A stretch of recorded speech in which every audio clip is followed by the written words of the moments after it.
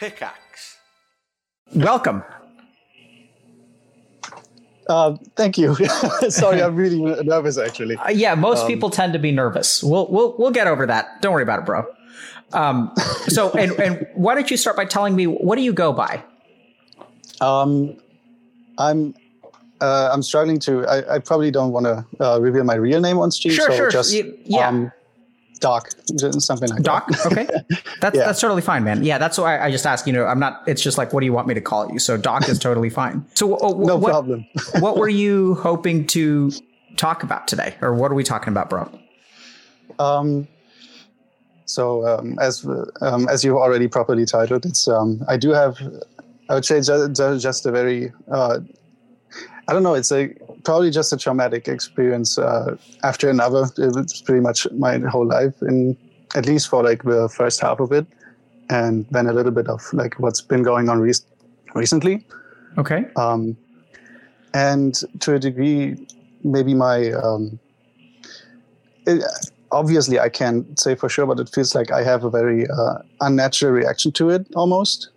And just the way that I've been dealing with it it's I've sort of been troubling. I've been sort of troubled with how do I say that? Just in general, how to even approach others about my own shit, if that makes sense. And, how to approach others about the things that you internally deal with. Yeah. Mostly because I tend to be very open about what happens to me. Okay. In a way that's not very. I would say that outwardly doesn't really seem very emotional. Mm-hmm. And it feels like there's like a disconnect between who I am now and who I was just a few years ago, I would say. Can you tell me who you are now? It feels like nowadays, I'm kind of living in third person almost. Like it feels like I'm basically just someone who's watching my own life happening. I don't really have. I don't really have like. I don't know. Like I don't feel like my life is very important in that. Like not in a depressed kind of way. Like not. I'm not saying I feel suicidal, as much as I'm saying that it feels like. I don't really. I feel like I would rather help someone else fix their life than fix my own. I think that's a good way. I think that's a good way to say that. So would it be fair to say that you don't feel invested in your own life? Yeah, that's a pretty good way to say that, I think. Okay. So you're just kind of like, yeah, go ahead. I would say I'm the type of person who would rather clean up your room than my own, if that makes sense. Okay. So you put others ahead of yourself. Yeah. And in a way, I do believe that that's like the only thing that keeps me happy anymore. It's rare for me to just be happy on my own or to feel happy because something happened for me, if that makes sense. Yep. Stupid example. I made 10K on crypto, just like from investments, and I didn't feel anything about it. I didn't feel anything. Yeah, right? But I never felt anything about it up until I basically started telling people who are close to me, who know that they're going to get some of that. And that's when I started getting a little bit happy about it. I see. So like the money doesn't mean much to you, but like exactly when it can help the people around you. Yeah. That's when you start to feel happy. Yeah. And I don't know, I just don't feel very goal oriented anymore. Sure. It's like, I guess for the gamers out there, I could say it's like I went from being an AD carry main to Yumi support. Okay. I don't know exactly what that means, but I can follow the gist of it. Maybe I became a healer. Yeah. So maybe let me ask you in a different way. Would you say that like you no longer have main quest and you're just doing side quests? Yeah, exactly. Actually, that's funny. So that's kind of how I was describing it to one of my best friends yesterday. Yeah. It's just random side quests. Okay. Yeah, exactly. And it sounds like it hasn't always been this way. You said that a few years ago, maybe it was different. Yeah, I would say maybe like ever since like for 5 years it's been like this. Before that, I used to be at least competitive to some extent. I was always like sort of the way I am now, but now it feels like I'm continuing what I've started, if that makes sense. Sure. Before that, I felt like there was some drive behind it. Like I actually tried to be, I don't know, I tried to be someone who's got a presence in people's life, who's, and just someone who had like his own goals, if that makes sense. Like I was very excited to be independent. I was excited to be what I'm still trying to be, a teacher. That's what I'm going for right now. It's what I'm studying for. But nowadays, everything just kind of feels like it's just happening. Like I close my eyes, and 5 minutes later, it's I'm a year older, and nothing happened. If that makes sense. Yeah. Like life is passing you by. Exactly. I'm not even necessarily sad about it, and that's what's scaring me. Like I feel like, I don't know. It's kind of like just happening, and I don't really feel invested in my own life anymore. I'm just invested in, for example, what my little sister is doing, what my friends are doing, to some degree. And I'm hearing you. Yeah. Just like a side note, I don't really know how to like incorporate it into like how to just bring it up. So I just say it the way it is. I also have this weird struggle that I don't see many people having, but maybe some people here do. In a way, I feel like I'm a narcissist who also hates himself like nothing else, if that makes sense. Like I'm the person who I hate and love the most in my entire life. Can you tell me about that? Sure. For example, like about the loving myself part, it's something that doesn't really need context. I just feel like in general, I have an ability to get on people's level very well. I think I do have, it does sound like I'm like narcissistic, but I feel like I have a very good amount of like social intelligence, if that makes sense. Sure. I think I can't really think of any friend circle I'm in where I'm not at least somewhat of a prominent person. Okay. And it's not because I'm someone who sticks out so much that people just want to know me. It's more like I just get to know other people, and then they eventually just know me because of that. Mm-hmm. And it's just something that I feel like I have a little bit. It's like the only thing that I have pride over, the fact that I can understand and get along with like pretty much anyone. I have a very wide set of friends. It goes from like shit posters on the internet to people who I've been studying with in my university, to also people who are like basically bottom of the society, in terms of like sure infamous, like just from being infamous. Like they're not bad people. It's just it's hard to explain. Like it's good people in bad positions, I would say. Okay. So Doc, let me ask you a question. So what I heard you just describe is sort of like an assessment that you're pretty good socially. I'm confused about what that has to do with being a narcissist who hates himself. I guess I've been trying to tiptoe around it, but I also sometimes feel like, at least in that type of like intelligence, because I believe there's many types of it, if that makes sense. I think that I'm one of the best, and the only people who manage to become like my very consistent and best friends are also similar in that regard. And I guess if I wanted to describe it in like a way that seems more logical, maybe to people who can't relate, or it would be something like sometimes life feels like it's like watching a movie, and everybody else leaves after like the ads are over. And when the movie actually starts, people are starting to leave and talking about how good the movie was. And I'm the only one like actually, well, me and like some other people, obviously, but very few people are actually like watching the movie that we came here for, if that makes sense. Okay. So I'm gonna try to so you use the word narcissist, but what I'm sort of hearing is like a lot of people in life are plebs. Yeah. and so is that what, so having that idea is why you recognize, or that's what you describe when you call yourself a narcissist? Is it that attitude that you're talking about? Yeah, sort of. Like okay. I know that's not like actual like, on the paper narcissism, but it's just like I don't know how to describe it. I get you. Okay, so we can talk about other people being plebs. Okay. But not in like a derogatory way. I can still love a pleb, if that makes sense. I get you. You know, you can be compassionate and respect the plebs, but they're still plebs, right? Yeah, pretty much. Yeah.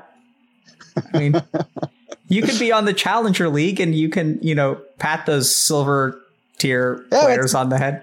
And they're still silver, right? Like they're not less human than you are. They just happen to be silver. Yeah, and it's like, I guess that's a really good example because like it feels like I really am like this challenger player who doesn't really have anything to do. The queue times are long, the games aren't fun. It's always the same. So I'm going down. So I'm making a Smurf account that helping like a fixed amount of people trying to go up. Yeah, I mean, no wonder it sounds like you're living life in the third person. It's like, but it's also because it's like it really does feel like it's the only thing really that's really fun for me anymore. Yeah, I mean, it kind of makes sense. So, like, I know we're kind of going into the LoL analogies here, but if you really think about it, like, if I'm a challenger level player playing in, like, silver, let's say. Silver is a thing in LoL, right? Because So, like, and if you think about it, like, how much fun could I have being an ADC if I'm a challenger level player playing in silver? It's, like, completely boring. If you also kind of think about it, what would be more fun would be, like, a Yuumi support, right? Where it's, like, true. Like, there's just no point in playing this game if I'm like trying to play, but like at least I can get some enjoyment. Like, because if you think about it, I mean, sometimes I'll play with Dota players who are like very good, and whenever they play with me, like they love playing support. Like it's fun. It's a waste of everyone's time if they play mid or carry. But like with support, they can run around and like cheer me on and they have a lot of fun when I do well. Exactly. Yeah. Maybe everything in life can be learned from LoL. Maybe that's the takeaway. Yeah, pretty much. So, but help me understand the hates himself part. I get the arrogance. All right. That one's, it's a bit more complicated, and I think it would make a little bit more sense once I've told a little bit about like my past. But in a way, this one's like a mixed pot. But I think it's mostly this is just me guessing because honestly, this is something that I can't really tell for sure why it is the way it is.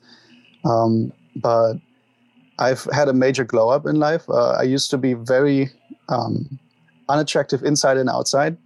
Was a very weird person, to be honest. It's hard to explain, but for a while it felt like, especially like middle school and beginning of high school, like there was nothing I could do to make people like me, if that makes sense. Mm-hmm. And this is something that I had to combat by essentially copying normies. That may like to put it like very simple.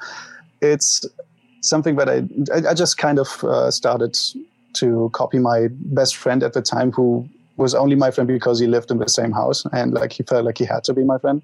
But he was very popular and he was someone who really helped me out just by showing me like how to not be the type of person who, for example, can't understand that everything I like doesn't necessarily have to be something that everyone likes. And I think that's what it was, because of my like perception that everything that I like must be something that's so high up in quality that everyone would like it, even if they have no clue what it is. That I grew to be a very annoying person, which then was also paired with what I at first actually thought was probably racist, because I lived in a village where, like, I lived in a small village where people were not actually like, no one knew really knew people who had my type of complexion, I would say, which later then turned out not to be true, because it was actually just rumors about my mom that led to that kind of situation, because people were telling their children not to play with me at first, and it just devolved into more and more, not hate, but like dislike. I was very cringe. Wait, people were telling that?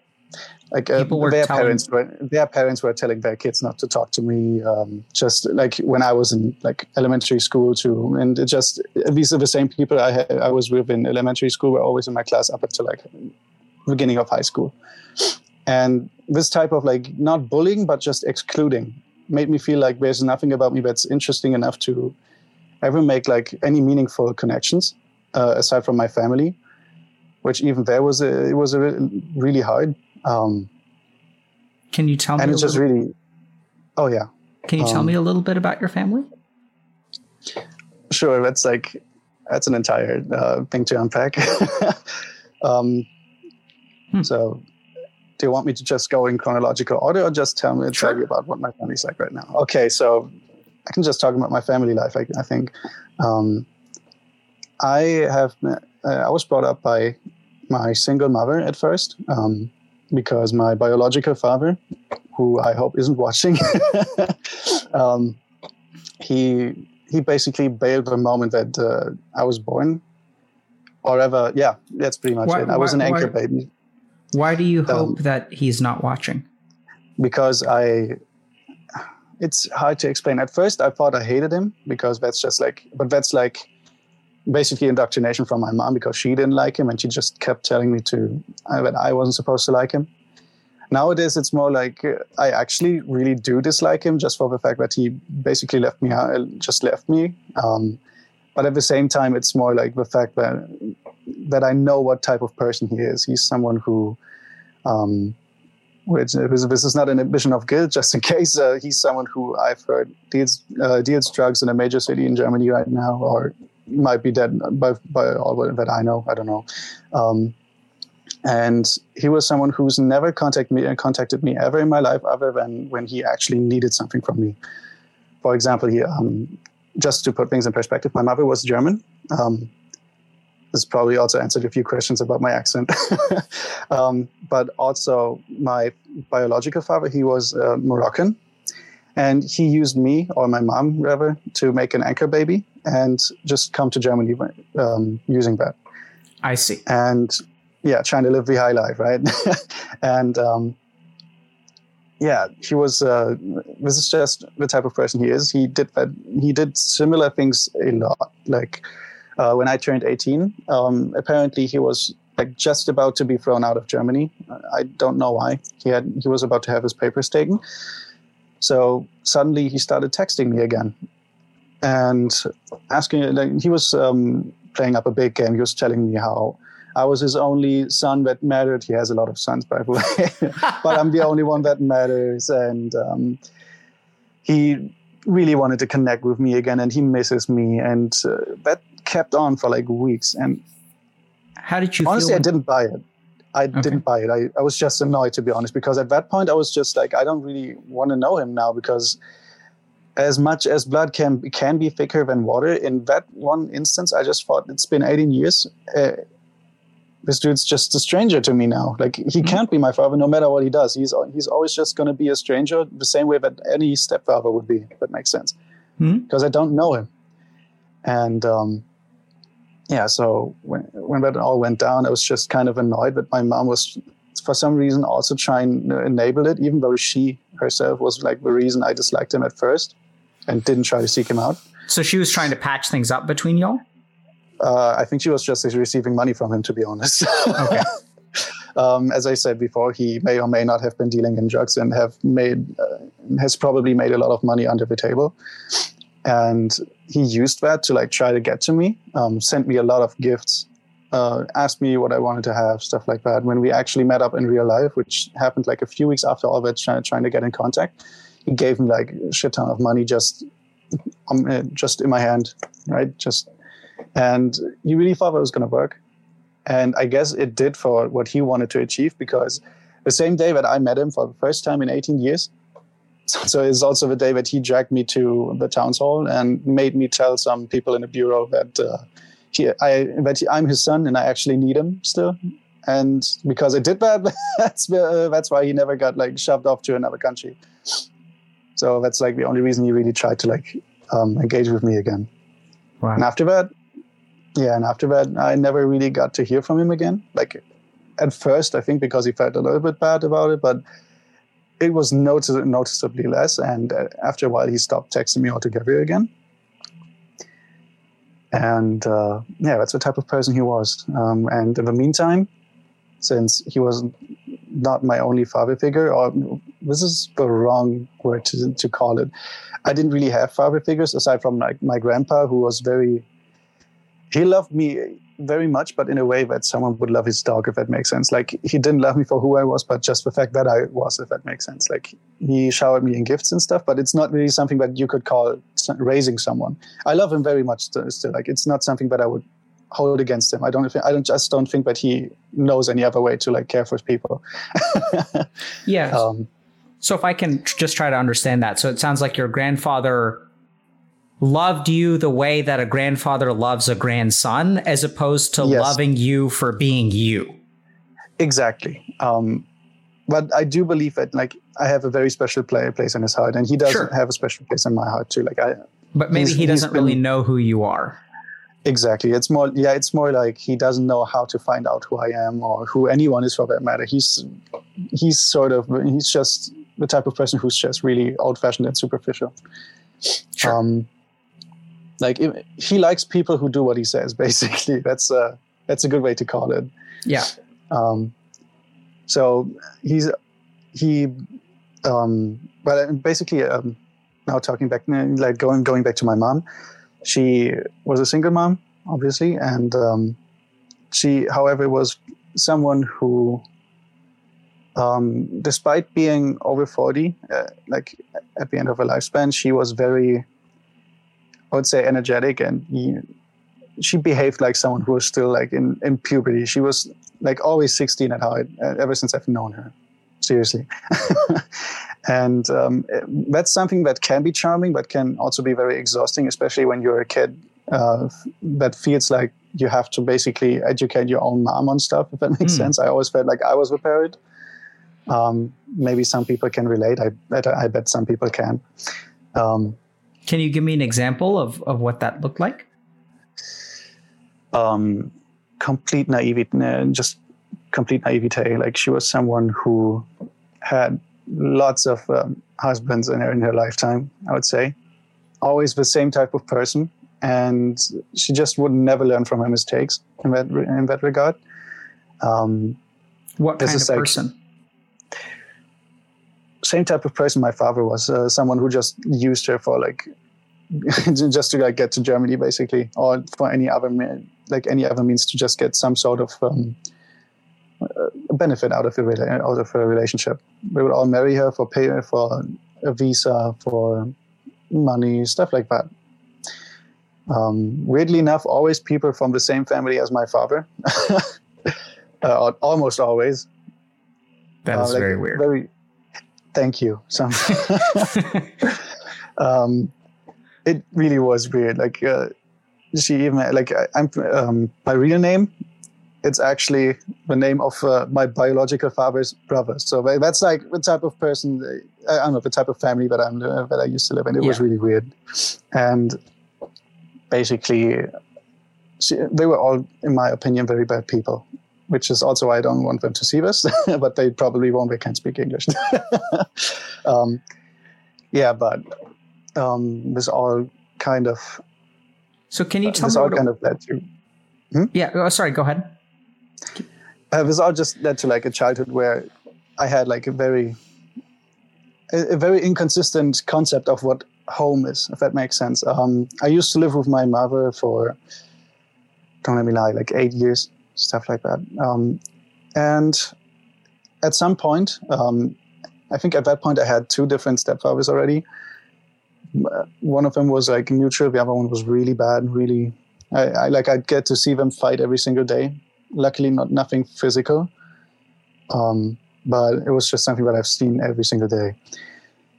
And at some point in life, she also figured that she wants to live her own life. She doesn't really want to live for her children. That makes sense. So she shoved me off to my grandparents, which is also why I'm saying that my grandpa really was like the only father figure that I had for a while, because I was raised there, like with my grandparents for like half my life at least. And now I'm here again grandpa is still upstairs.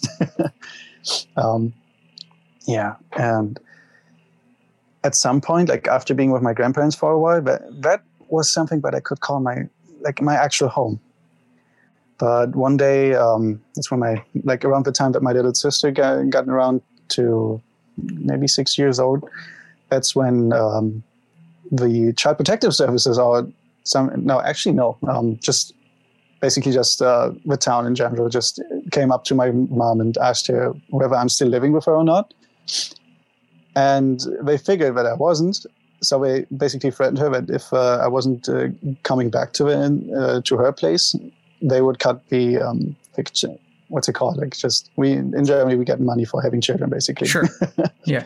Don't know what it's called. Sorry, but yeah. But since she didn't want to miss out on that money, which she didn't give to my grandparents either, she was just kind of living off of that. She figured that I'd have to come back. And after that, things were really awkward, to be honest, because I've been living somewhere else for 6 years. I didn't really trust my mom. I was 12, 13, something like that. When you came back? Yeah. Okay, so you spent like 6 to 12 with your grandparents. Exactly. And when I came back, it was just extremely awkward because I didn't really connect well with my sister yet, and she was just a stranger to me, to be honest, at that point. But your sister was staying with your mom. Yeah, exactly. Because my mom always wished for a daughter, so that was that's the main reason she stayed with her. Because my big brother was also shoved to my grandparents at some point. And when I was there, things just immediately went kind of haywire again, because as I said before, she had a lot of I had a lot of stepfathers, and none of them were good, except for the last one to some degree, but I'm going to get to that. It's always been I was always afraid that they were bad people to such an extent that I was scared that they would touch my little sister when I'm not around. Sort of that's how bad they were sometimes. Doc, it sounds like not many people wanted you. Yeah, they didn't. And I can't even fault them, which is also this plays also into my self-hatred to a way, because I feel like in a way I've just masked that up and I'm still that person. I'm still someone who people don't want.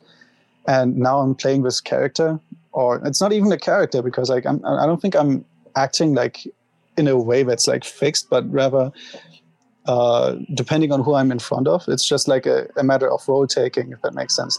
I'll be the mirror that reflects someone the best way possible, or I try to be, at least. I want people to just be comfortable around me, and so I'll act accordingly. Sounds like you're a chameleon. Yeah, pretty much. But I think I have a few core things about my personality that don't change. But mostly, yeah, that's what I am. A crypto savant. Exactly. No, but yeah, people really didn't want me back then, especially anything outside of the realm of my grandparents' house. That's everything that didn't want me. School, teachers, my own mother, my real father, stuff like that. They all didn't really want me around. Tell me about school teachers. Oh, sure. This is actually a mixed pot. I said that wrong, because I had many teachers who were very nice to me, but the thing is, I think it's probably a natural thing in people to always have the worst stuff that happened to you more in mind than the rest. And for every 5 teachers that were good to me, there was one teacher who would bully me in front of the class. At some point, that was even the school rector. That was the worst time of my life in a way, because that person made me fail class. I actually had to repeat one class, even though I had a really good I had really good results at the end of the semester. Thing was that she just gave me an F in one course, and in Germany it's this: if you have an F in your final results, then you just don't get to progress to the next class. Why did you get failed? Do you know? Unironically, because she didn't like me, and stuff like that happened with her all the time, to the point where she actually got demoted. She's not in that school anymore. It's like she's been in the papers for that was really just me being unlucky. Like she didn't really have a reason to dislike me. She was just the type of person who would like single someone out and just be. So that sounds like it was just bad luck. Yeah, pretty much. Because like it's really weird because like 2 years after that, I got into the same class again, and she ended up having a hate boner on someone completely different. And that time I got off scot-free and nothing happened. Interesting. Okay. Yeah, but so I had a few teachers. Oh, go ahead. Sorry, please. I had a few teachers who would very deliberately make me do things that they knew the entire class would make fun of me for.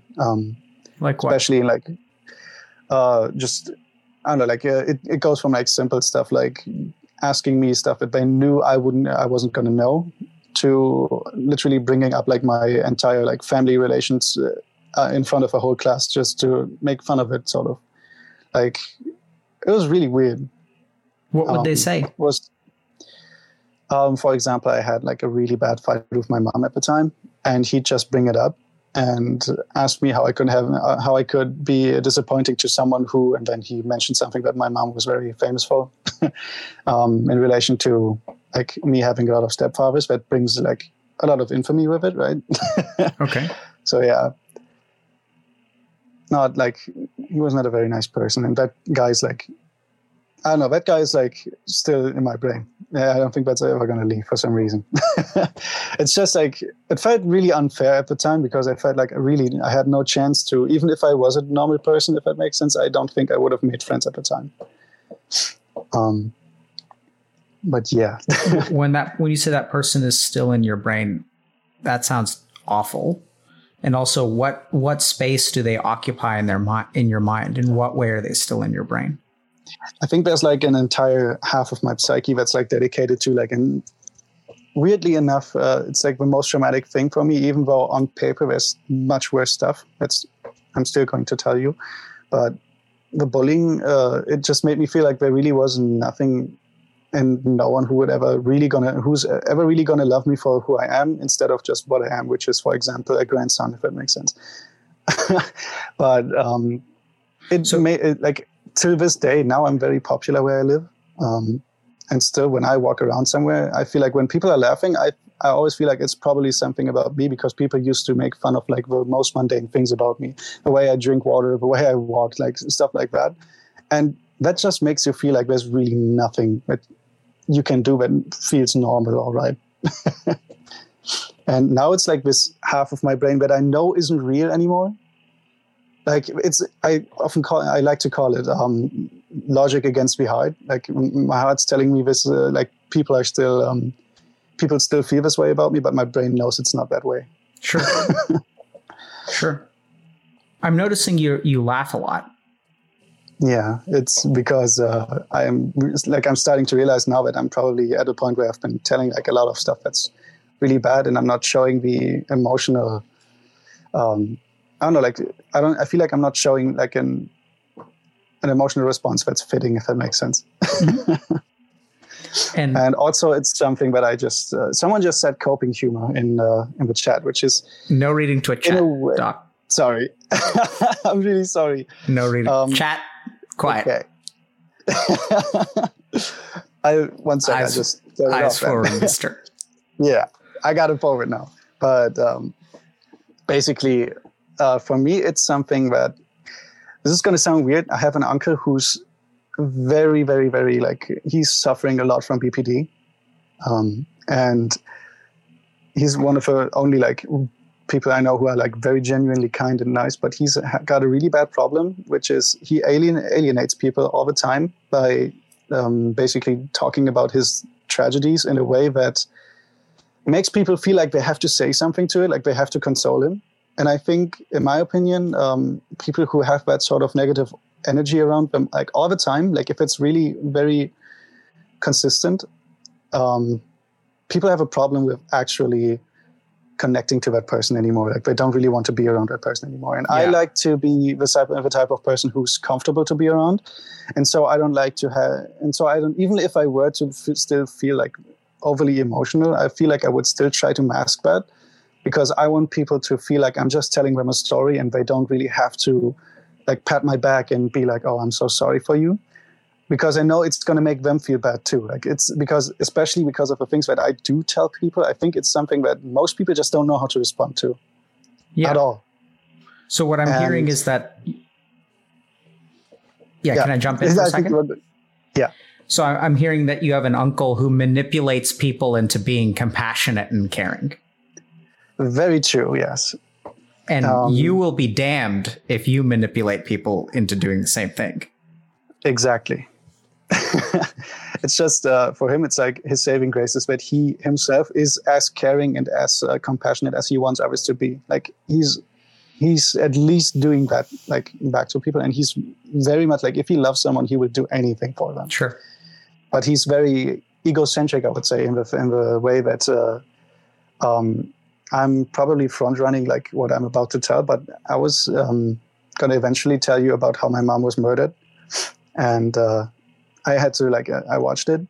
I was there for it, and my uncle somehow had this idea in mind that he had it worse than me, for example. Which I feel like if he had told that to anyone else, they would have probably snapped at him. I wasn't really angry because I know what's going on in his mind, but like I can see how this sort of behavior can probably piss off a lot of people, if that makes sense. And he's alienated like all of his real life friends just from doing that. But yeah, it's like I try to be the type of person who, if I do decide to tell someone stuff, I don't want them to feel like they have to react in some specific way. They don't have to tell me anything. If I'm telling it, I want it to be like I'm just telling an interesting story. Okay. Sad, but interesting. I'm confused about how to react to you sharing that your mother was murdered. Yeah, it's I think that's everyone. That's part of it. For me, it's very like a conflicting thing because as you've probably picked up, especially like my early lifetime with her was not a very good experience. Not necessarily horrible, but also not very good. And I always felt like I wasn't really like an important part of her life, especially during that time. But as I said before, she had a lot of she married a lot. And people really did think that she was just someone who's very easy to have, to say it very, and to put it in like the most positive light that I can. However, she really was in love with the people that she married. She was just really, unfortunate in the way she picked people, and so they would always like end up breaking up with her before she even like was ready for that herself. And it gave her something that, I don't know, it changed her to a degree where she was extremely jealous. In the most, I don't know, it was really unhealthy to see and to witness. But I wouldn't want to have been like her married partner, even if I was someone who was into her, because she was like very, I don't know, she was so jealous, but it really felt like there was nothing you could do to please her. And when my last stepfather came around, that person was a very nice man. In my opinion, he was a very nice man at first, for example. He was someone that actually was completely outside of the, how do you say that? Completely like outside of what she usually looked for in men. Like a very different man, actually like someone who's integrated into society, someone who works a lot, like someone who wanted to work instead of just sit at home and drink and talk to underage people on Chatterbait or whatever. Chat roulette, I think. And just someone who felt like he was a normal person, like someone that, as weird as this is to say, that was like around the time where I actually had friends, and meeting other families was like complete whiplash for me. Seeing how other families, like even while having in mind that these people are probably trying to like play it up and be nicer now that I'm around, now that I'm visiting, these people were nice to a degree that I've never known. It was such a weird experience to see like a normal functioning family, and it was so distant from what my family was, in my opinion, aside from like maybe what my grandparents were. But when that person came around, it felt like this guy was gonna bring that sort of feeling that I had when I was at my friend's, like at my friend's house for to visit. It felt like he was gonna bring that to us, which he did actually. Like he actually did that. He had something about him that. I'm listening. What did he bring? I think you were about to say it. Okay, yeah. He just brought something that I would call common sense. He was someone who actually wanted to be like a presence in my life, in my sister's life. He wanted to be someone, like he was someone who actually loved my mother instead of just trying to abuse her for something. And I think that confused my mom, because she was so like adjusted to people being the worst to her, right? And so because this person was so different, she started being the worst to him. Not at first, but like at some point, it went to a degree where, for example, she would go to work, and he usually came home before she did because he went out earlier too. And he had put on some weight. He wanted to lose weight, so he just went out and rode his bike. So he came home later than she did, and her immediate reaction to that when he came home was, "Who were you with? Who did you cheat on me with?" Right? Very extreme reaction. She would take his phone and demand that she knows, that she gets to know all his passwords, gets to read all of his Facebook messages and stuff. And then she, at some point, even started like throwing his phone around and having like extreme temper tantrums where he wouldn't even understand what she's saying anymore. Which was very sad, because she had like made so much progress at that point into like in a direction where I would call her like an actual mom instead of just a person I call mom, if that makes sense. She was still someone who I felt I had to educate and care for in a way. But it at least felt like she loved me, and like she actually like now like loved and appreciated me in a way a mother would her son, instead of just someone who's like living with me. And this was around the time that she was dating the good stepfather? Or married to? This is the good stepfather. So even though she was kind of, sorry, just to clarify, even though she was kind of maybe being not so nice to him, it sounded like she was more genuinely caring for you. And for her too. Like he was very much in love with her, like to a point where I would say this is his love for her was probably the thing that sealed like my family's entire fate in a way. Because the thing is, if you treat someone who hates you badly, he's just going to want to distance himself from you, right?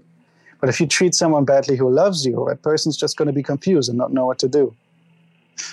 And some people can deal with that sort of pressure in a way that doesn't end in homicide, and some people can't, I would say. And this person, after 2 years of having been the best father figure that I have had up until that point, apparently, I don't know really what happened. I don't even know if it really happened, but my mom claimed that he punched her lights out almost. I heard her screaming. I immediately came running, and what I saw was her on the ground crying. He was mad in the floor, just looking at me like, what did I do? I talked to her, and she said that he had punched him a few times, but to be honest, her story didn't completely check out. And I feel like she actually lied about it in a way, because like his story, which was that he shoved her aside and that he shoved her aside very hard, and that he accidentally like pushed her against the door frame. Like seeing the wounds that she had, that was much more likely than him actually punching her full force 3 times in the face. Like that didn't really check out. But nevertheless, I was mad. My big brother was really mad, and we threw him out, not in the nicest way possible either. But I eventually started feeling bad for him. I came after him, and I helped him at least find a hotel to stay in. And at the time, I was working at the same place as my mom. We had a small casino, just 8 slot machines. Now it's nothing big, but it was ours. We were working in it up until like 1 a.m. every day. And one time, like a week after that happened, I would occasionally bring him food, stuff like that. So we would like even then live comfortably, because for some reason I just knew they were going to get back together. And he ended up visiting me in that casino while I was working, and just smelled of alcohol, smelled of puke, really puffy eyes. And he was talking to me about how horrible he felt, how this is like the worst time of his life, because he's separated from her, because he doesn't know what to do. He feels like, and he even told me at that point that sometimes she can be like the nicest and sweetest woman to him, and sometimes she's just so insane to her and to him that he doesn't know what to do. And he asked me for a hug. I gave it to him. We connected, and I figured I was going to help him to get back with my mom again, which I did. I believe myself to be someone who's very good at reaching like any sort of goal, as long as it contains making someone do something, even if it's at least something that they have at least somewhat in mind. Like I think it's not really, I don't know if it's something that I can call manipulative, but something along those lines. They have to give you the side quest, and you can make sure it gets done. Exactly. If I can feel that there's like, even if it's a secret quest, if I can feel it, I can do it. Sort of. That's what it feels like. But yeah, I did that, and for 4 months it went really well again.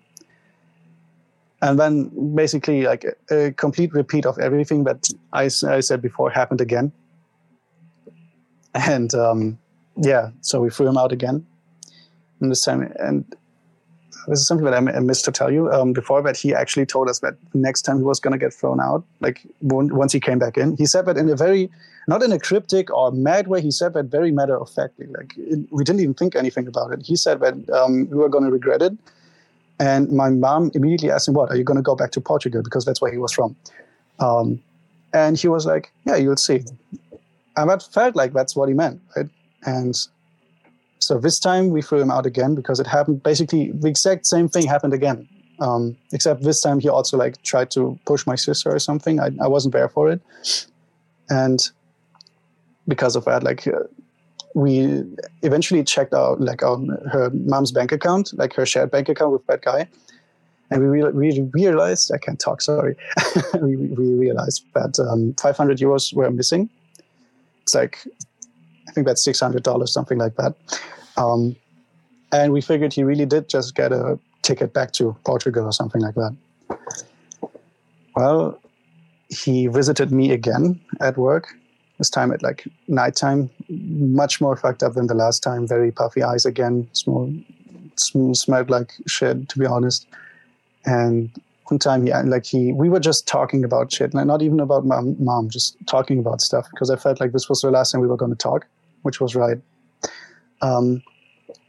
And he again asked me to hug him, and he was talking about how he feels like this is again the worst time of his life, but also there's nothing he can do about it, right? Like he felt like there was nothing to do, and I told him, "Yeah, I don't think you and mom are ever going to work out."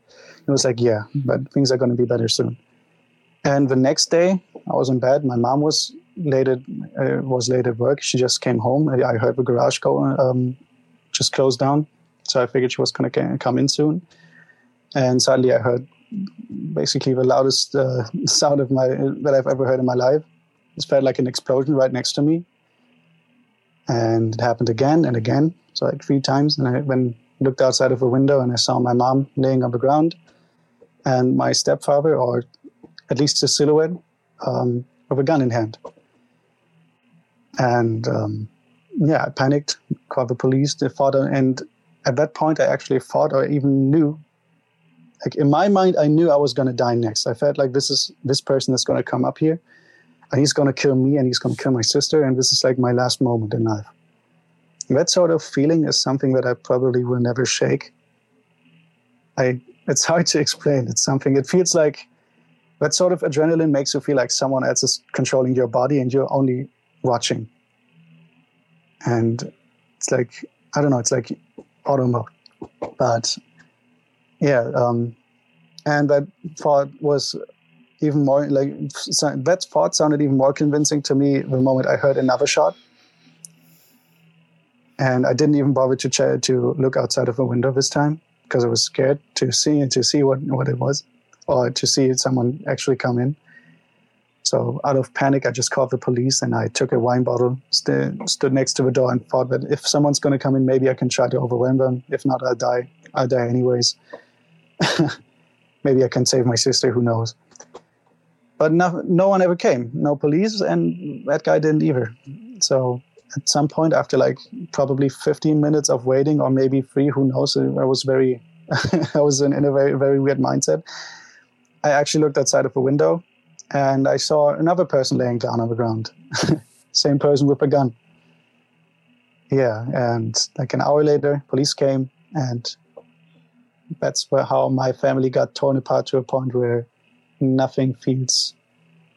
But now it does again, but it felt like life was never going to be normal again. And I think it's just something to, before I finish the story, sort of, it just felt almost ironic that the moment that life feels like it's starting to get better in regards to like my family life, the moment that me and my mom get back together in a way where it actually feels like family, that's when life also takes her from me, was kind of ironic, I guess.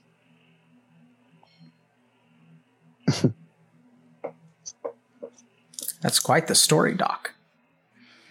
Yeah. It's hard to tell people sometimes because it feels like, I don't know, I feel like it's actually so much that people oftentimes don't believe me unless they actually live around me and know it happened. It does sound unbelievable in a lot of ways. Yeah, I know. And to those who it doesn't sound unbelievable to, it sounds like something they can't really respond to. Yeah. Usually when I'm at a loss for words, it's because there are too many things to say. And I'm sorry. No, it's okay. How does it feel to share that? It's something that I can't really explain, to be honest. It's because as I said before, I'm very open about like, I don't know, it's hard to say. I'm very open about stuff that happens to me. I tell people all the time.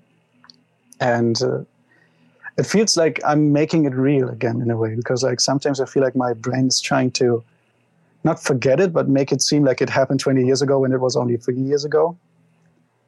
And when I tell it, I feel like it's still real. It's something that really didn't even, I don't know, it's something that happened not too long ago, but I overcame it, if that makes sense. Like I think that in a way, at least, I probably overcame it as well as I possibly could without any help.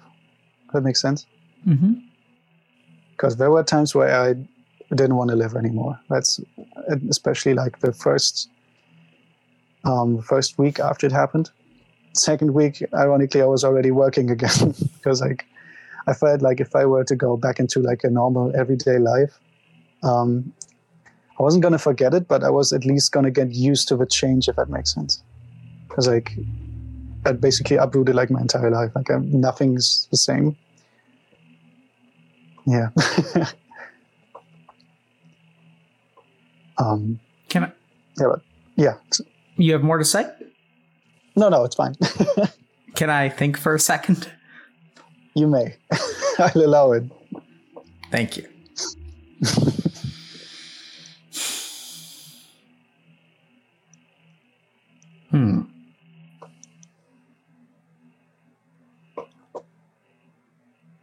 I feel like this conversation has 10 main quests in it. They all feel really important to me. Okay. I'm going to start listing them out. All right. Actually, let's start with this. How are you feeling right now, Doc? Still nervous. A little bit more comfortable than before. But other than that, I don't really feel much, to be honest. Is your mind telling you that we think something about you now? I can imagine that there's people, especially like in, I don't know, I can imagine that there's people who now have listened to that who believe this is not true. Because that's like that's a reaction I get a lot. There's probably a lot of people who think I'm weird for reacting to it the way I do. And maybe a lot of people are also relating to at least part of what I just said. Because I think, I don't know, I think that for a lot of people, especially like people who maybe were outcasts or even outcasts like in middle and high school, or even just people who are gamers, I think there's at least something that they will probably relate to in that. What do you think I think? No clue. Okay, good. I'm happy to hear that. Because that means I don't have to dispel anything and we can just get into it. So I have a very good opinion about you. Well,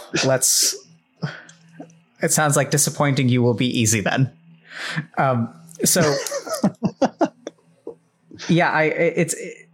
Anyway, you don't have to, I'm sure we can hit that tennis ball across the court several times back and forth. Yeah.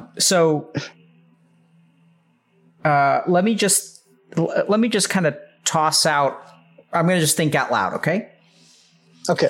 So we started off the conversation and you kind of mentioned that you had traumatic experiences, but that you basically, like, the main thing that I heard originally was that you're kind of living life in the third person, and that the only time that you kind of get excited is the only time that you can really feel happiness or joy is like when you're helping someone else out.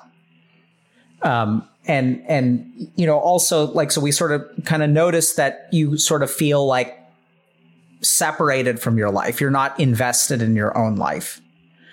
But you can be invested in others. And then you sort of mentioned this thing about, you know, like, you're a narcissist who hates himself. And as we kind of dug into that, we sort of recognized that, you know, you do actually think about other people as plebs. And as weird as that sounds, I don't think that that's actually arrogant. I think that I think you can accurately assess that you've sort of developed like a high level of social intelligence, and you kind of know how to interact with people. You know how to make yourself likable, and that sometimes people are not like aware of those levels of interaction. Right. Which sort of makes sense. It's kind of like, you know, you can be a master chef and taste lots of things, whereas, like, you know, the majority of people may just want their tendies and, like, they don't really care about, you know, like, which is fine. Like, it's like, that's how humans are. Like, some of us are master chefs and some of us are fine with tendies. You know, some of us are like socially, like, very aware of nuance and such. And other people are just sort of like, I'm going to be a pleb, and oh my God, did you see this pair of shoes on Instagram? I want it. And you know, like, and that's fine. Right. Like, yeah. I wish I was like that. That's the thing. Like, I don't think lesser of them. I just feel like I wish I was still like that, if that makes sense. and some people are challenger level at League, and some people are silver, right? Like, it's okay for people to be good at things and other people to not be good at things. And you know, you mentioned hate yourself. And this is where I think we can really start to see a couple of themes, which, you know, if you've been watching the stream for a while, I'm sure people can piece this together. You reading Twitch chat, by the way? No. Okay, good. Actually not. Good. So you know, you said one thing that struck me as odd is that there was a friend of yours who was living with you, and he felt like he had to be your friend because he was living with you.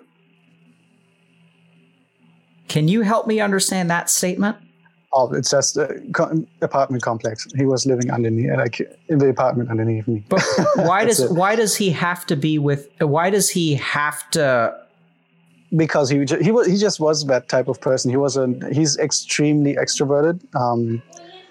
That person's like an entire thing to unpack too, because he was my late stepfather was like the guy who did that. He was his what's it called, nephew. So it's that's like an entire tangled story. Yeah. But what I'm curious about is why couldn't he like you for being you? Because he told me he wouldn't have liked me if I hadn't lived in the same apartment, in the same apartment complex. He was he was just someone who was very extroverted, and he just knowing that someone his age is in the same like house as he is, he just felt like he had to do stuff with me because he just always needs someone around, and that was like the perfect scenario for him. So he, in a way, shaped me into someone he would like, if that makes sense. Because I was a very nerdy person, because as one might tell, since I didn't have any friends, internet was my friend, and it still is to this day to a degree, because that's why I feel most comfortable. Even I'm not shy. I have a lot of friends nowadays. I have a lot of people to hang out with. I just oftentimes feel like I do want to stay alone either way. Yeah. So, Doc, I may start interrupting you a little bit. Okay. That's fine. Completely fine. So this is, I think, like was not the answer I was expecting, in terms of, why you felt that way. But I'm really seeing a big theme here, which is that, you're not worth liking. Right. So, yeah. And I can see you swallowed there. So that's good. So there's probably some kind of emotion. So, right. And it can hurt to hear it. But like, let's just kind of like run through the evidence of that. Right. So I think that, and this is where we have to get really tricky, because I think you are worth liking, but I think that it's very reasonable for you to believe that you are not worth liking, because like, honestly, the evidence kind of points in that direction. Right. And I think it just happens to be bad karma, for lack of a better term. But to start off with, you were an anchor child, right? Your dad, like, basically the reason that you were conceived was out of a sociopathic desire to stay in a country and for material gain. Yeah. And to have an absent father who tells you that he likes you, I mean, you're not really buying it, but then you also get like very clear evidence, right? And this is not one of those things where, I mean, sometimes we deal with situations of cognitive bias or distortion where, and that's what I thought we would see with your friend, which was like, oh, maybe you just didn't realize because you felt unlovable, but he actually was your friend because he liked you. But it turns out maybe that's not the case. Yeah. And that if anything, what he taught you is that you're not worth liking, but if we can doll you up and make you pretty and make you likable, if I can turn you into something that you're not, then I can like you. Yeah, pretty much. and so, yeah, go ahead.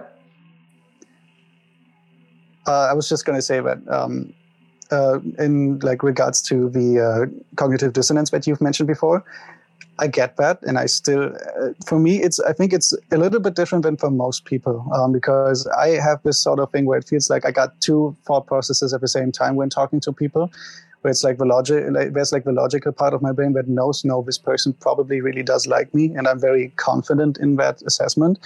And then there's also the other part of my brain that's like, yeah, but do you remember back then? You never really know if people actually like you, or if this is just a facade because they either don't want to be mean, or because they're trying to like bait you into being like funnily stupid again, sort of. Yeah, good. So I'm glad that you recognize that, because I do think it's different from the cognitive. I think it's quite different. So for some people, what happens, so let's just illustrate this for a second. For some people, what happens is that their heart ends up controlling their mind. And so even though the mind should logically see that this person likes you, the heart convinces them otherwise. And they take someone who actually likes you and distort it into what the heart actually believes. In your sense, I don't think that you have that cognitive distortion or cognitive bias. Yeah, it's more like my heart is trying to give me that, but it's not working, if that makes sense. Like I just feel a general form of like discomfort. That's like at most, that's it. Absolutely. And I think if we want to be really honest about it, like I think that there's a good reason. It's not that your heart is actually illogical. I think it's actually quite logical, right? Because if we really look at your life, what we see is, dad, like abandonment and all that good stuff. And then also like, oh, son, you're the only son that matters to me.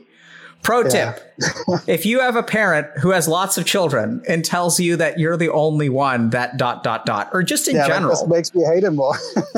Just in general. Like I see this a lot with like narcissistic kind of, I think the word gets tossed around a lot. So there's just a particular kind of person who will say, you're the only one.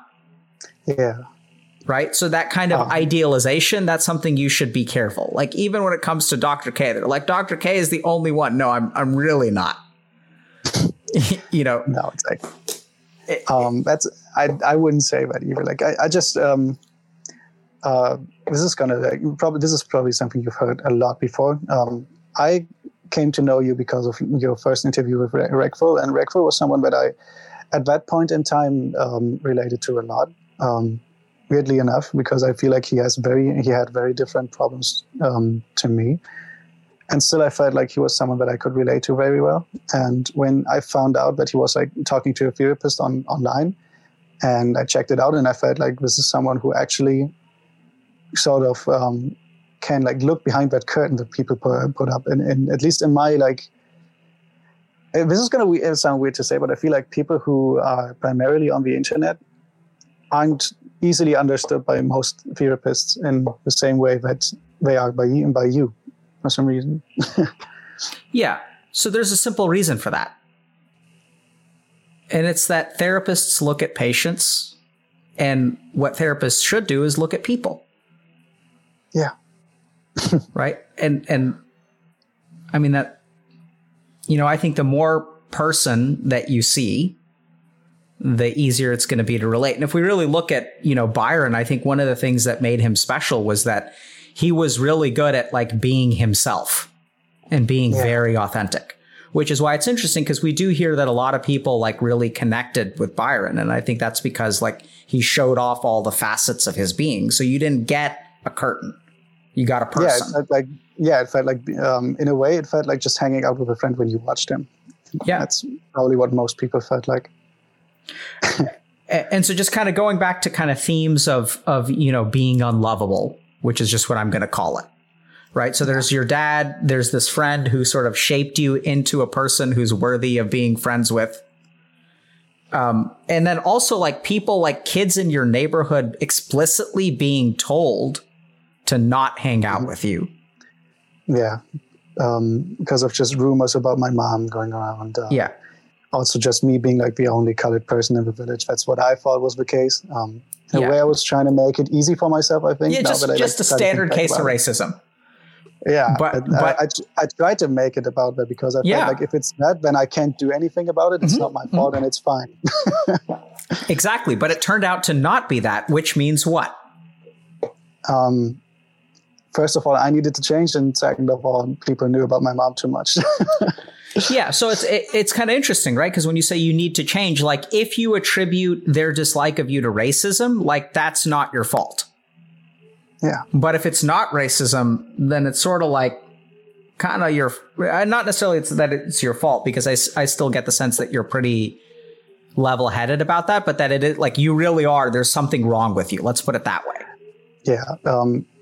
I was just the annoying kid at school, basically. Like, but it's also, I think it was kind of a result of just not having any friends in my age range ever, up until I turned 14 with my friend that lived in the same apartment complex, and then 16 when I basically started with a new slate and a new class that was really welcoming and nice. Yeah. So I'm just going to kind of go back to Unlovable. Okay. Mm-hmm. I'm just going to lay out a couple other things. So one is like, being told that, being sent off to your grandparents' place and then your mom telling you that they always wanted a daughter. I'm going to keep this kid, but this kid I'm going to send off. Like, that's got to hurt. It did to a degree, but I was luckily young enough to not really think about it too much. My grandpa did a really good job of making me feel like I was at home, but it was still on my mind. Yeah. Yeah. Yeah. So, and this is where I kind of get, back to this idea of what's it like to never be wanted? I think it's something that I say that at some point it just makes you feel like, I don't know, you just ask yourself all the time, what's wrong with me? What did I do wrong? Why are people always snappy at me? Why can't it just felt like why can't I have anything nice unless it's literally just I don't know, a PS2 game or something that I got on Christmas, right? It felt like I must have messed up somewhere, and there's no way for me to get out of it on my own because I just don't know what to change, or I didn't know.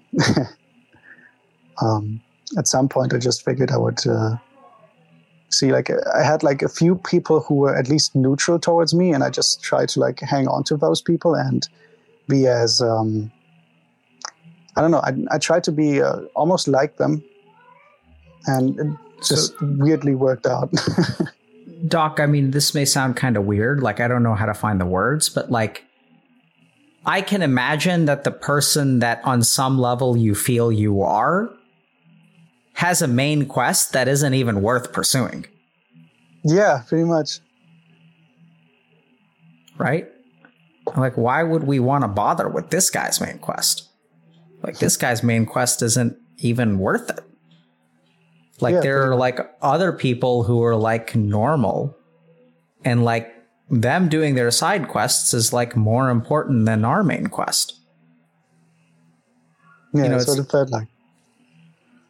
You know, I'm kind of almost imagining these RPGs where, you know, sometimes like in RPGs, you've got good characters and bad characters. And there's the side content that you can do to develop a character. And some characters just aren't worth developing. Yeah. So you know, the side quest is just sitting in the quest log, but they're not really worth using. Like, their stats are low. So like, why bother? Yeah, pretty much. So I just went back to character creation, basically. Yeah, well said. Right? And you reinvented yourself. Yeah.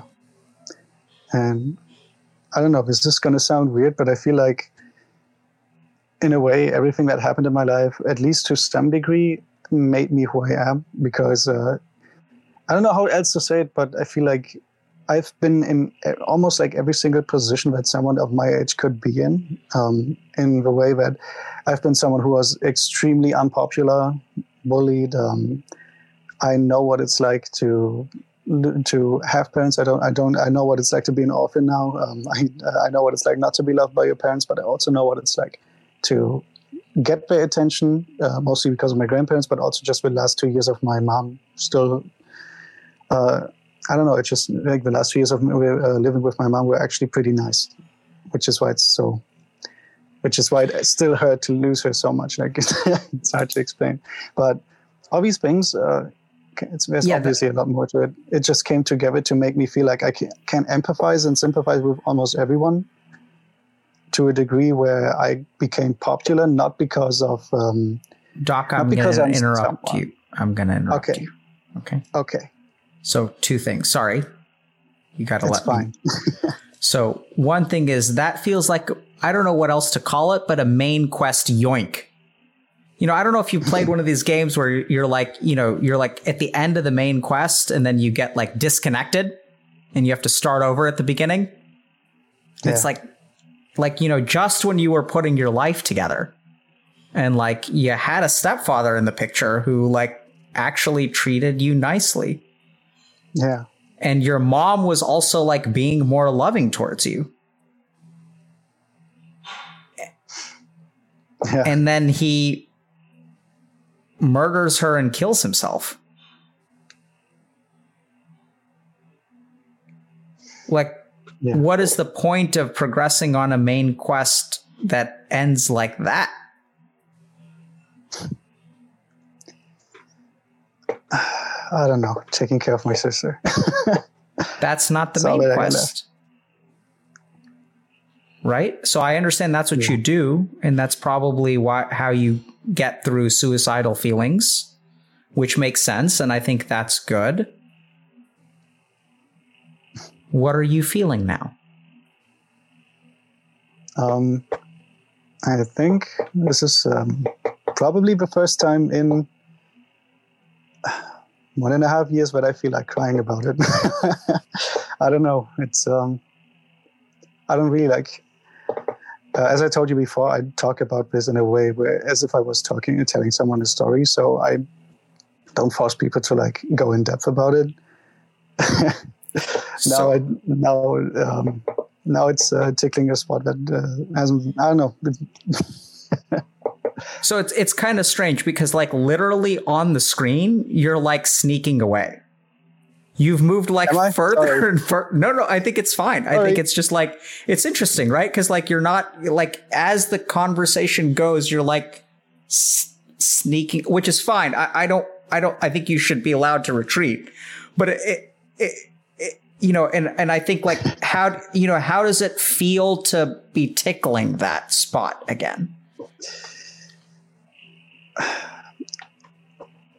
It's hard to explain. It feels like, as I said before, it's like I'm making it real again.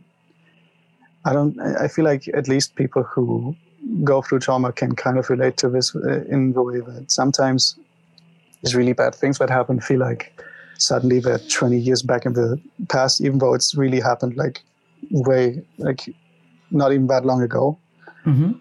And I don't know, I feel like I've never really gotten to talk about it with someone in a way where I could actually be sad about it, if that makes sense, since I was always kind of like the first support pillar for my family, at least mentally.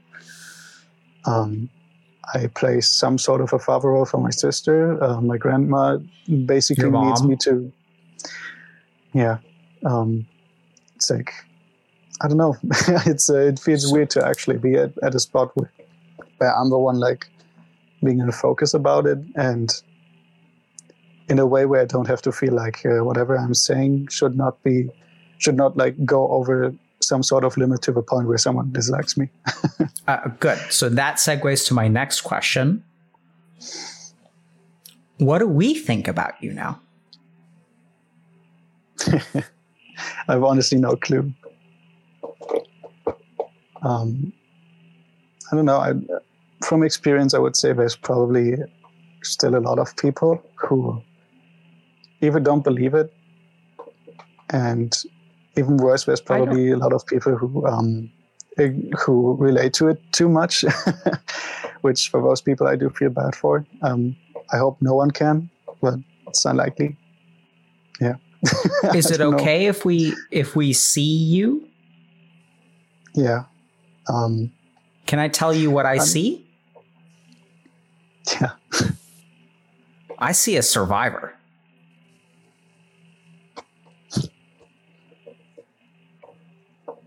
Yeah. I think that's what you are. And there's respect there, but there's also sorrow. Like a lot, right? Because we can respect a survivor, but it's also like there's only one way that you become a survivor, which is by surviving shit. Yeah. And you can be likable. I mean, that's cool. Like, I think it's neat that you leveled up your, learning how to talk to other normies skill. Yeah, I tried to max out my charisma. Yeah, right? So like you're as much as I can. You're like an alien in human clothing. Like, that's neat and all, but I think at the end of the day, Doc, like seriously, what I see is like a survivor. Yeah. I don't know. I always felt like, at first, that's what I felt like too. But over time, I just started also like, I don't know, I wasn't going to bring this up because this is like actually something that may, I don't know, this is also like part of why I don't like myself, but I feel like I don't know, I was too close to my stepfather. So now I'm like in this weird limbo where I hate him more than anything. Like this is going to sound weird. I'm even more pissed about the fact he also killed himself because it basically took like the only thing that I could be mad at, if that makes sense. And afterwards, I also started to think about how this person who had such a bad thing in mind also managed to have the audacity almost to like come up to into my workplace and ask me for a hug just the night before he was going to do something like that. It's I don't know, it's like this weird conflict in my heart where it's like this person was basically like the first father figure I had, and also the worst person that's ever come across for me. That's ever come across to me, I guess. It's like, yeah, I think you explained it really well. I'd be really surprised if someone didn't understand that. And can I tell you what I heard? Yeah. That, on the one hand, it sounds like he was the first stable father figure who like cared about you as a person. And also that he is so selfish, right? For so many reasons. Like it's not just, like you said, there are just so many elements to it where like, coming in and asking you for a hug, like he gets the comfort, right? Like he gets to determine, he gets to like plan things out and in a sense be at peace. Like he's figured his plan out.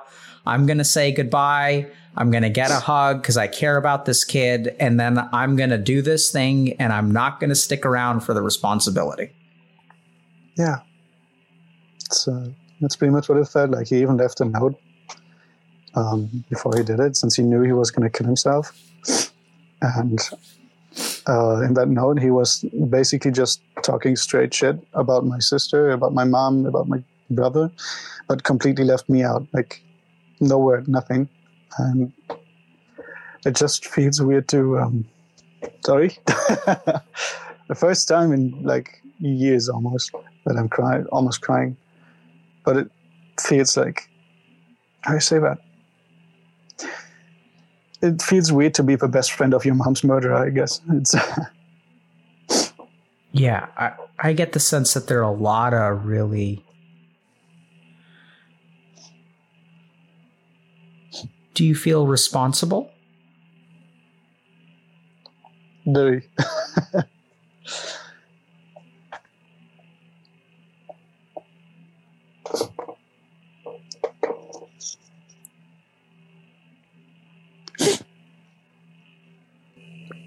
Sorry. Do you want me to help you stop crying? Yeah, sure. I'm asking, it's a genuine question. Yeah, I meant it. Okay. Give me a second, because now I've got to figure out how I'm going to do that. Worked. Good job. I was like, oh, fuck. He said yes. I wasn't expecting that, Doc. This is the part where you say, no, this feels good. I'm feeling so good. No, like I need to cry. Like it's helping me. It's like, no, he said yes. Now I'm a panic. What do I do? I'm sorry. He's supposed to feel free, and it's supposed to be good. He's supposed to be able to handle it. Yeah, it was good, but it's what everyone goes for. Quick, Peter's joke. Good, but like, Peter's joke. But I was drawing a blank.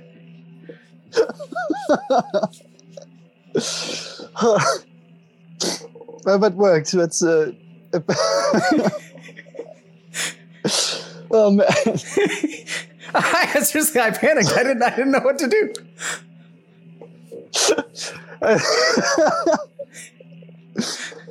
That's sorry about that. No, I mean it's fine. Yeah, I felt like if I was gonna say no, that was gonna be weird. Yeah, and you just want to have you like watching me cry for 5 minutes. So yeah. Yeah, no, I mean I'm totally fine watching you cry. It's that's cool. That's what we come here to do a little bit. If it's if it takes things into like a different perspective, it's also rare that I genuinely laugh. So that's like the first for two things now. Yeah. But I did get the sense that was not quite as defensive of a laugh. No. Yeah. That was genuine. Yeah. It was a funny reaction. Yeah. So, Doc, I feel like there's a lot to say, but I also feel like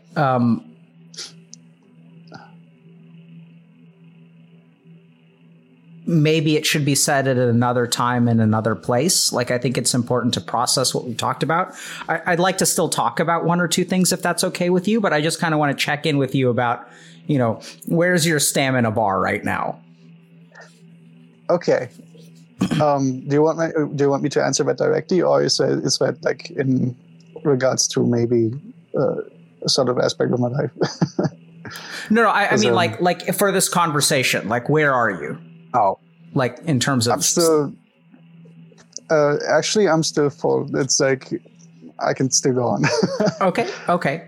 So in my experience, when we have something like this, which is sort of like a good cry followed by a genuine laugh, like that's what healing sort of can look like sometimes. But it's also like we should give ourselves the time and space to kind of process and decompress from that a little bit.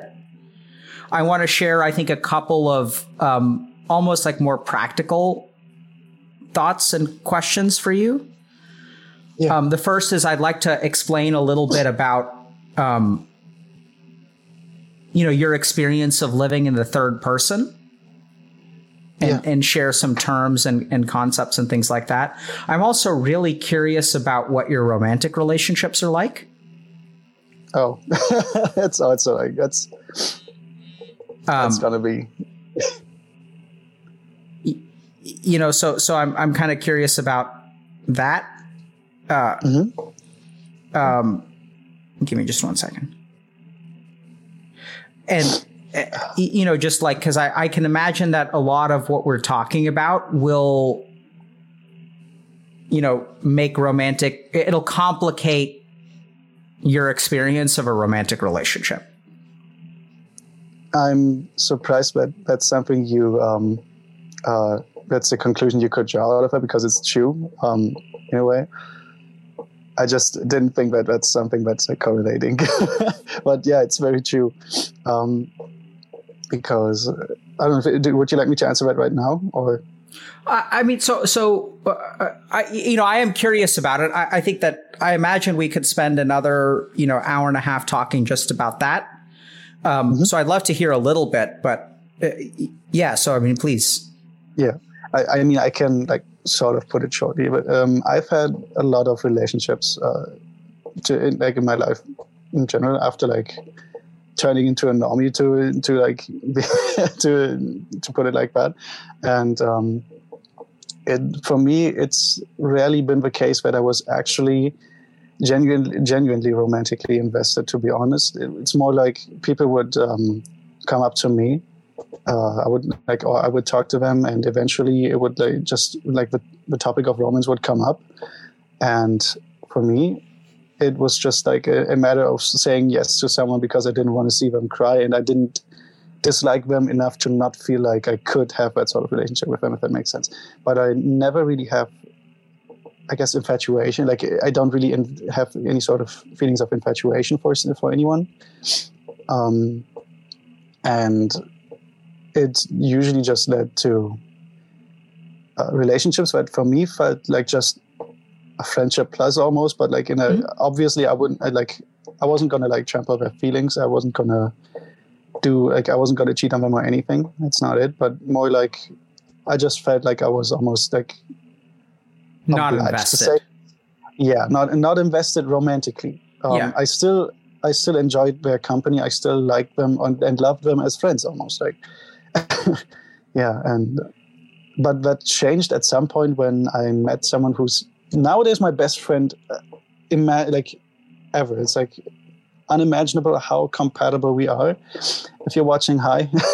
But this person is, it feels like having a mental twin almost. And this person is someone who actually wasn't, let's just say they actually don't look for the gender that I am. They actually look for women, but still worked out for some reason, because we were just so almost, I guess, excited about the fact that there's someone who is that compatible with us, if that makes sense. And at some point, it just we just figured we would try it out. Worked for a few months, but eventually we figured, it's like it's weird since like just our sexual orientations weren't working. They're like working in tandem, I'd say. Yeah. But we're still best friends, and yeah, so someone like the most important person in my life, I would say. Yeah. Ever since then, I've tried to see if I can have that sort of feeling for anyone else, which I can't. It just won't work. Happen for some reason. Sure. And it's, but also, I've remembered some. This is gonna be a bit depressing again. I've remembered some stuff in my life that's happened, which I apparently managed to lock away, which somehow led me to just be almost completely unable to. I say that. I don't really feel like any sort of like sexual attraction to people anymore in general.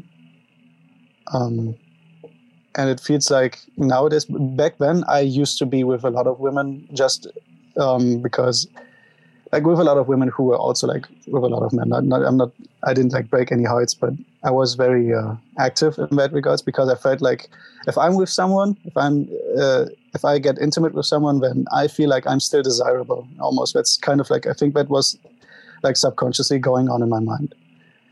But eventually that, it didn't feel like that anymore. It just feels like it's uncomfortable for me now. And I don't really get like romantically close to anyone anymore. Yeah. Okay. Thanks for sharing that. I thought that was a great summary. So I think it makes sense, for lack of a better term. And here's kind of like the main. So I think there's a lot to talk about. So, you know, I'll make a recommendation now and later in more detail that I think, I don't know if you ever seen a mental health treatment provider, like a therapist? Yeah. Like right after my mom died, we were assigned to someone who was very kind, but I don't know. She was a therapist, but it also felt like just talking to a friend, to be honest. Like nothing really, there's not really anything that came out of it. Yeah. It was So a lot of times when people come on here, I'll say, you should consider working with our coaches or work with a therapist. In your case, I'd say you should definitely work with a therapist.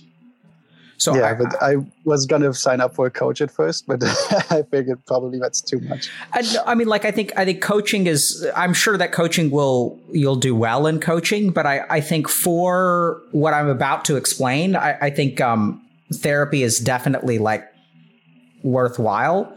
Now,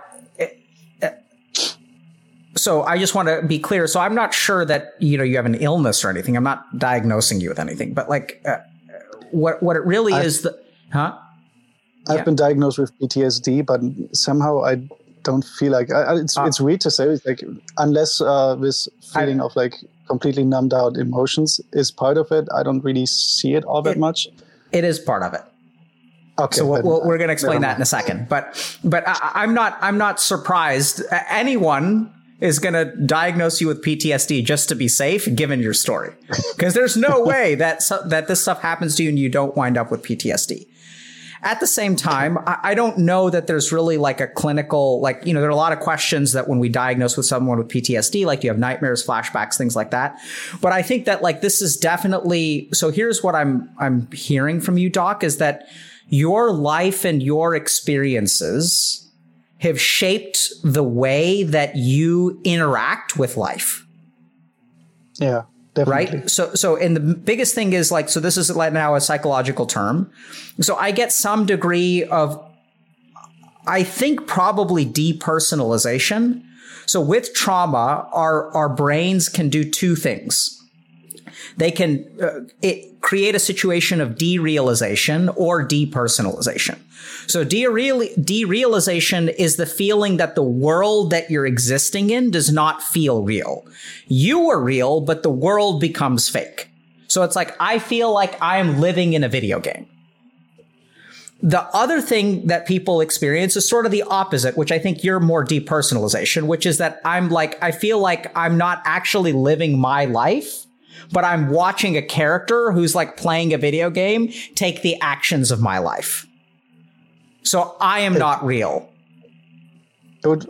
I think I would even like describe it as me being the person who's playing the character. Like it's weird to explain, but like it feels like I'm remote controlling myself. Absolutely. So that, did I say the word controller, or was I just thinking? Anyway.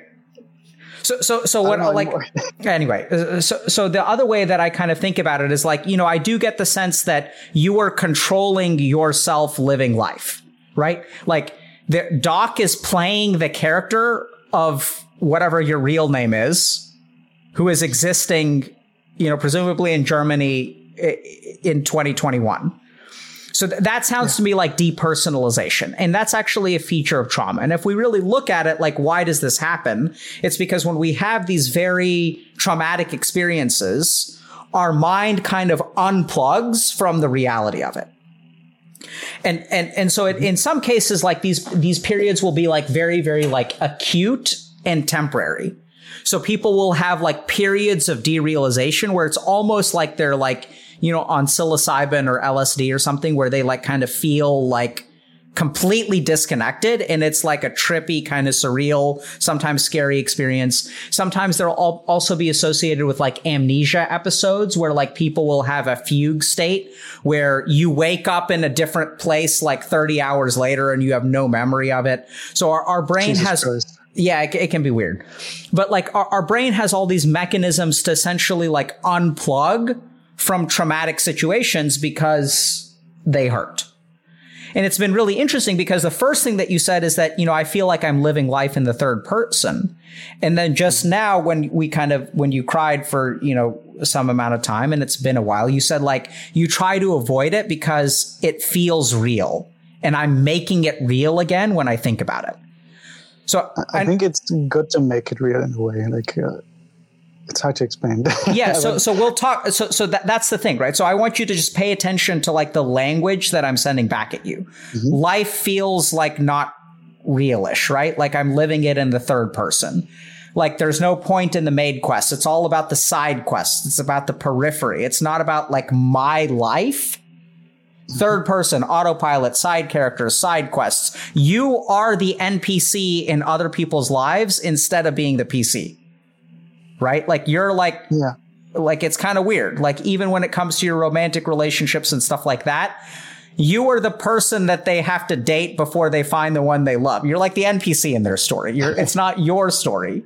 They're attracted to you. They're infatuated with you. They approach you. So you're like, you know, it's kind of weird. I got a really good, this is something that I talked about with my old therapist once, where she was asking me since I also told her that I felt like some sort of superiority almost over people, like just from like a cognitive point, not actually feeling like I'm better as like I'm a better person or I'm worth more, just that I can do more sometimes. And she asked me if I felt like a king. I replied, I think the best summary of what I feel like is that I said, I'd rather be the person telling the king what to do rather than the actual king. That makes sense. Like I want to be an advisor. It feels more comfortable. Yeah. So that's the role of the NPC, right? It's like they're not. Yeah.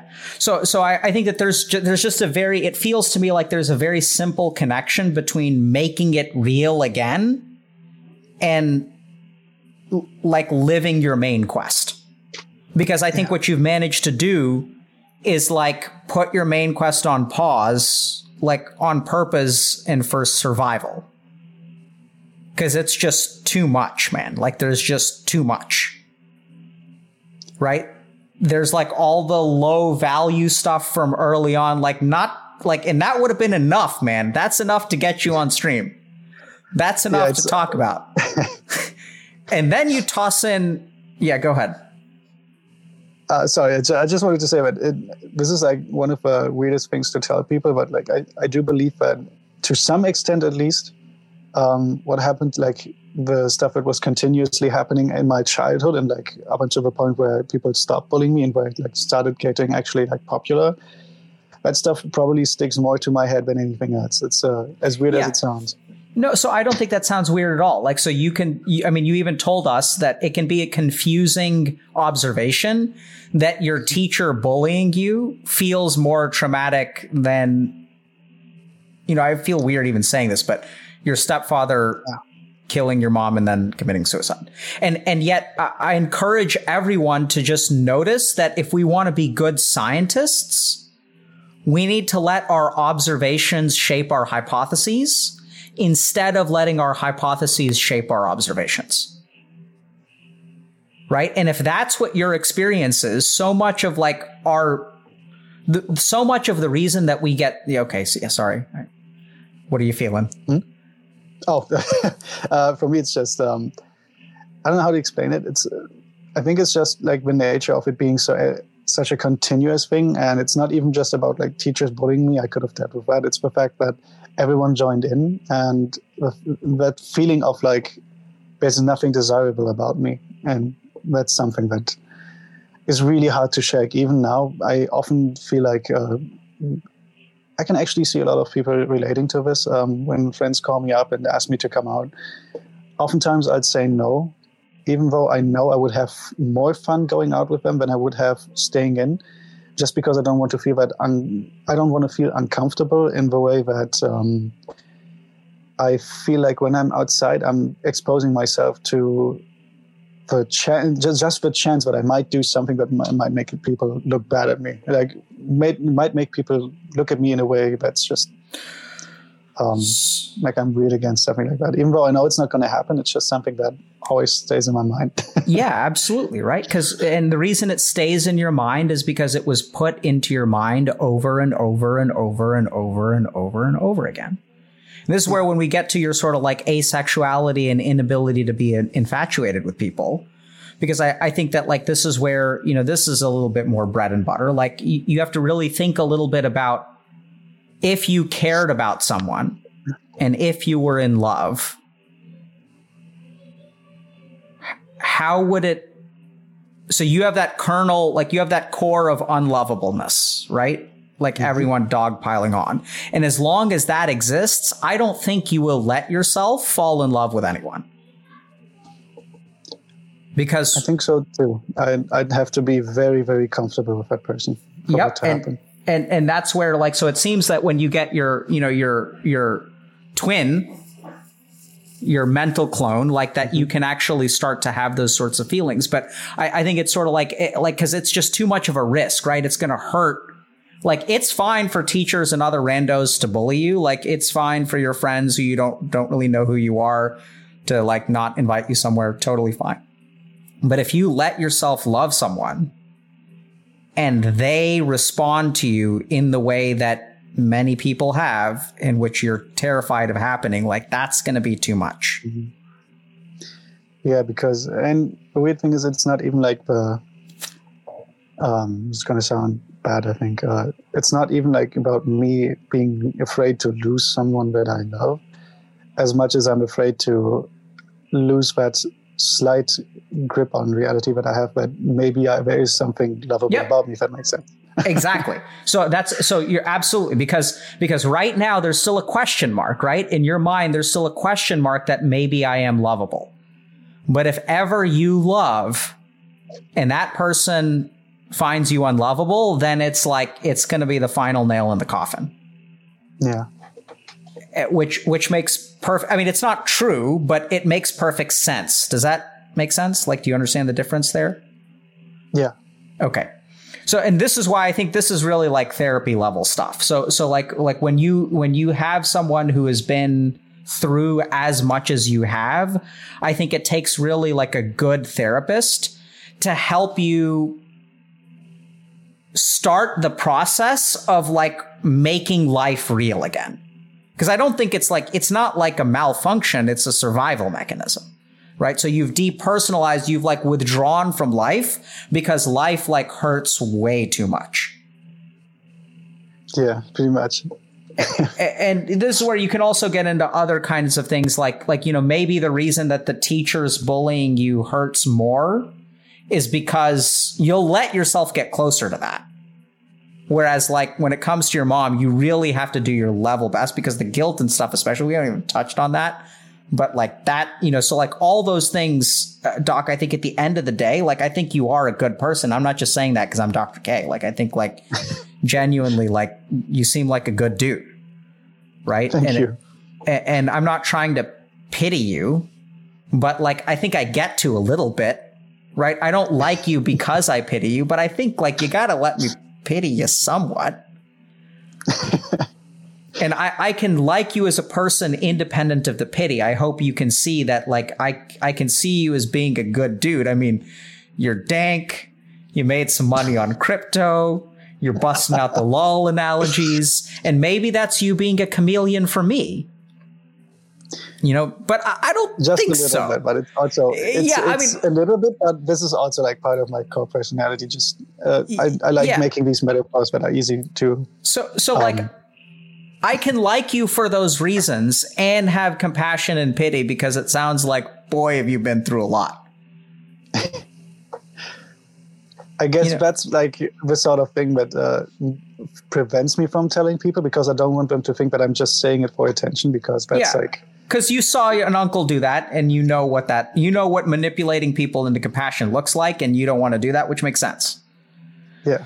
so, you know, just the last thing that I'd leave you with, Doc, is like there's this principle from Indian philosophy called Advaita Vedanta, which I think is a very useful way to overcome conflicting emotions. Mm-hmm. And what Advaita Vedanta says is that essentially like dualism or conflict is like an artificial construction of the mind, and that reality just has like one quality. So like if we think about, you know, is this a good glass of water or a bad glass of water? Like neither. It's just a good glass of water. Whether it's good or bad has to do with the constructions that my mind puts on top of it. And so I'd say your road forward involves probably some combination of like therapy to start out. Second thing is you have to learn how to love again. Yeah. And then third thing on a really spiritual level, and I think this is your main quest, because I think that some of these qualities that you describe about the plebs and like your level of awareness actually speaks to me of a certain spiritual IQ. Right? Like it's not even necessarily emotional. I think it even extends kind of beyond that.